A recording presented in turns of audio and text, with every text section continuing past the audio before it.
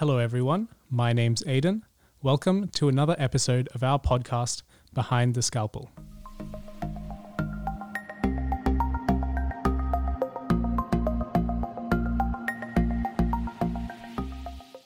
Welcome to part 2 of our chat with Dr. Wasim Awal, which is a continuation of our previous episode.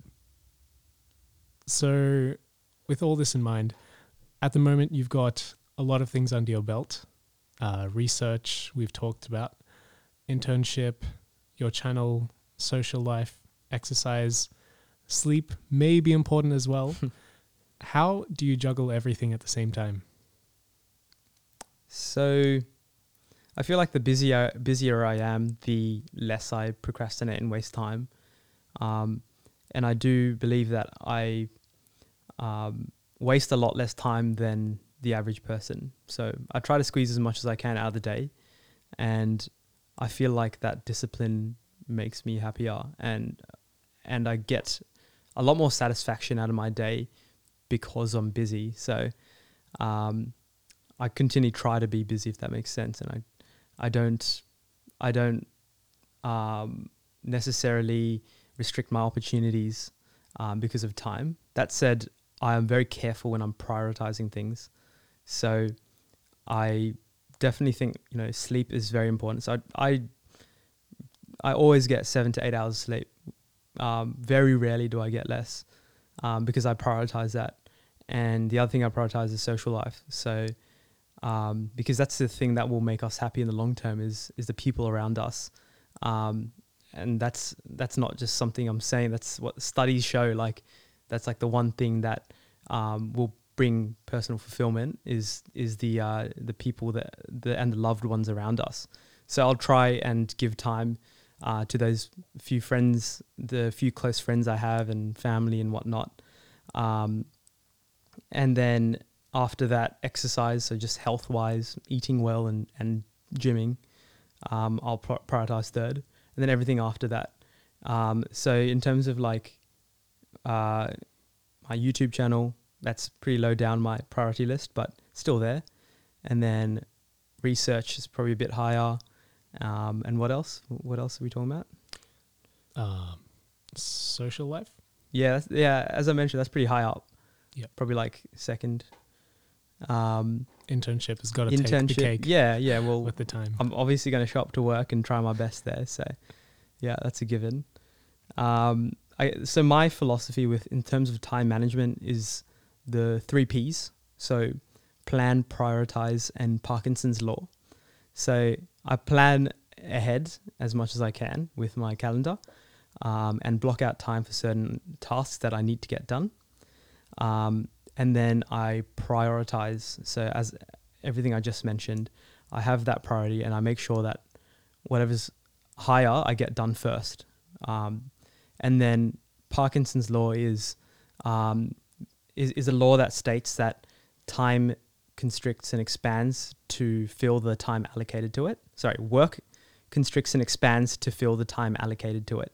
So if you, for example, assign all day to start your DLAP assignment, it's going to take you all day to write, that one paragraph, whatever. If you assign yourself 20 minutes to write that one paragraph, it will be crappy, but you'll get it done. And it doesn't matter if it's crappy because as long as you've started, right? So that applies to many other things, even the things that you couldn't even think about. If you restrict the time you allocate to it, you'll find a way to get it done. And you can always find ways to be more efficient with the work you do.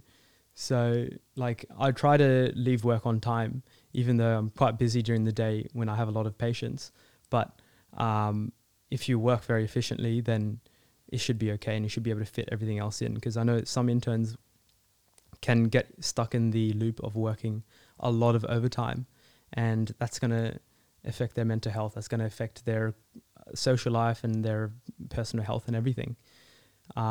So that's definitely very important, that whole Parkinson's law thing.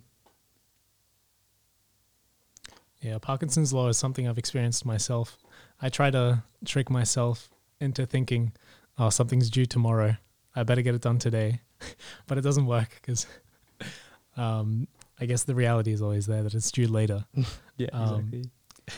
But I guess that's also something I've experienced when you say the more that you put on yourself, the more you have on your plate, the more productive you become. Because I guess you've filled up your time now with something and there's more of a momentum once you feel that obligation to do something, whatever you've allocated yourself to do. You build up momentum and you eventually do more things.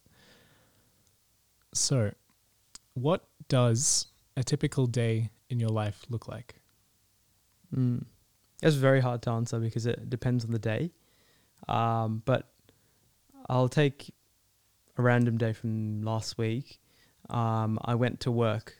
So general medicine, it's pretty chill. I start at 8, I finish at 4, which is great.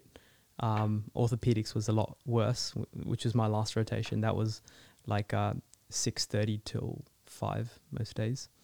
But other way, I get home at about 4:30, and then I think the day I'm talking about, I just edited some videos for my YouTube channel for about an hour, and then I had some food, and then I went to the gym from 5:30 to 6:30. After 6:30, I hung out with my partner for a bit, and then at 7:30, I went back to editing until about 9:30. And then what did I do? I read up on some GSSE stuff. So studying for the GSSE, which I'm planning to do next year. And then I slept at about, after that, I watched some Netflix with my partner, and then I went to bed at around 10:30. So that was like a pretty typical day. The things I do after work vary, obviously. Like some days I'll do research instead of editing. Some days I'll be filming a video. Some days I'll be, studying a bit more. It really depends. And obviously social life. So if I have to catch up with a friend, I'll make sure to prioritize that. And for our listeners out there that may not know, can you explain what the GSSE is? Yep. So it's the General Surgical Science Examination, I think. And it's also known as the primaries, the surgical primaries. It's the exam that all junior doctors and unaccredited registrars have to do at one point to get onto a surgical education and training or SET program. So that's the training program for a surgical subspecialty. It has 3 parts. It's got anatomy, physiology, and pathology, and you have to pass all 3 parts basically to pass the entire exam. And it's just one hurdle that everyone that's interested in surgery needs to get done. Sounds good. And best of luck with studying for that and sitting it next year. Thank you. Well. All right, this takes us to our final question, something I think our listeners will be anticipating and perhaps looking forward to the answer. If a medical student or perhaps even fellow intern came up to you and told you they are considering pursuing a surgical specialty, anyone, not necessarily orthopedic, otherwise you could talk about just orthopedics if that's what you're most comfortable with, what would you say to them?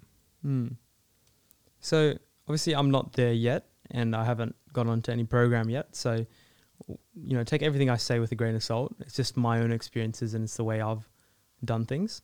But what I would do is I'd look into find a specialty that you're interested in, and then look into the specialty's requirements for selection. So if I use orthopedics as an example, there's for the CV, you have to get a certain amount of publications, certain amount of presentations, and there's some courses you can do. There's higher degree study that you can do for points, and there's certain rotations that count after PGY3 that you can do.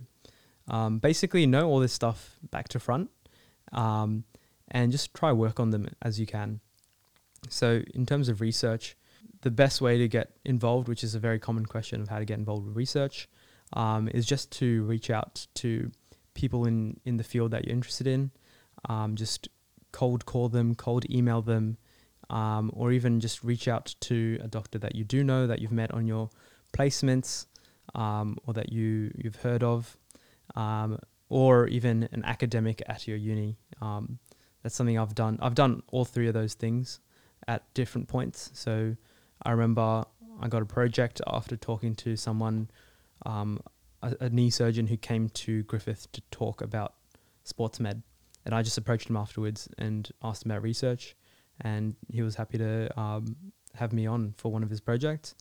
I've done a project with DISA at Griffith, which was great because he's a lot more responsive than a lot of surgeons in terms of emails, and he's always willing to help. And then I've done projects with my mentor, so someone I know. So there's a lot of, and it doesn't end there. There's a lot more other sources of research, which I actually have a video on if you're really interested. But there's a lot more. There's a lot of opportunity out there that you can seek.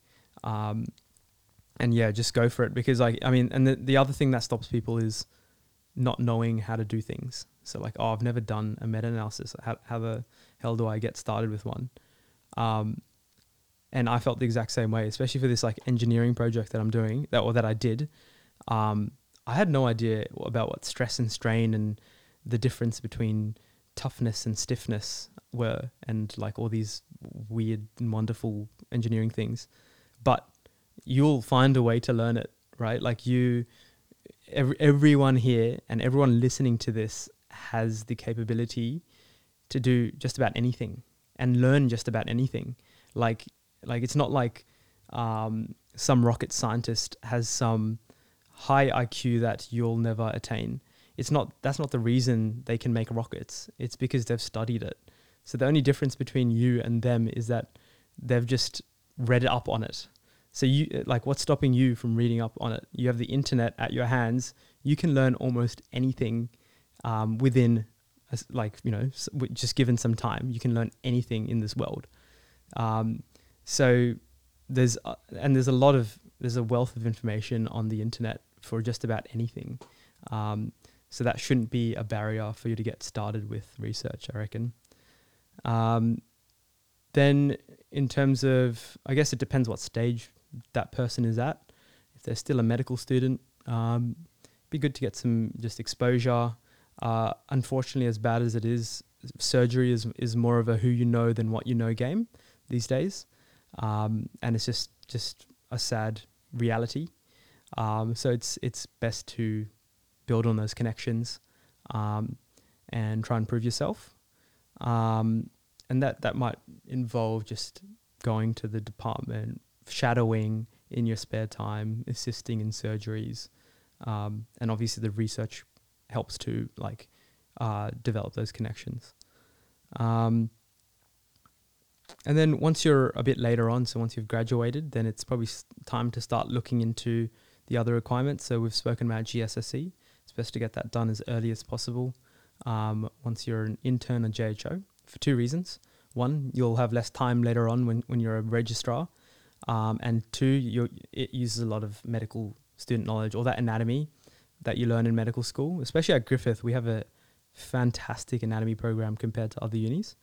All that anatomy is extremely useful for the GSSE, and so is the pathology and physiology. So getting on top of it, even end of fourth year to start studying, that would be great. Like, you have that big holiday, just chip away at it, and then sit at some, like maybe midway between internship. That would be, if I could go back in time, that's what I would do.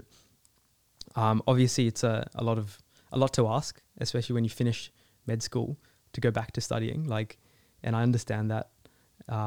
But it saves a lot of hassle and headache afterwards, because it's quite difficult to study after a long day of work. And then the other thing is courses. So there's a bunch of RACS courses that are often compulsory for many of the surgical subspecialties. So yeah, look into those. The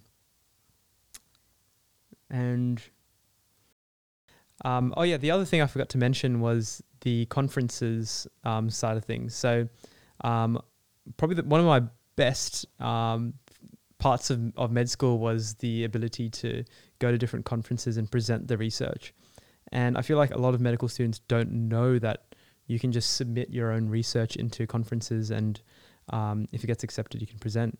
The thing is, like, if you're looking to present at conferences, my advice would be not to be scared of oral presentations or poster presentations, despite you presenting to these big dog surgeons.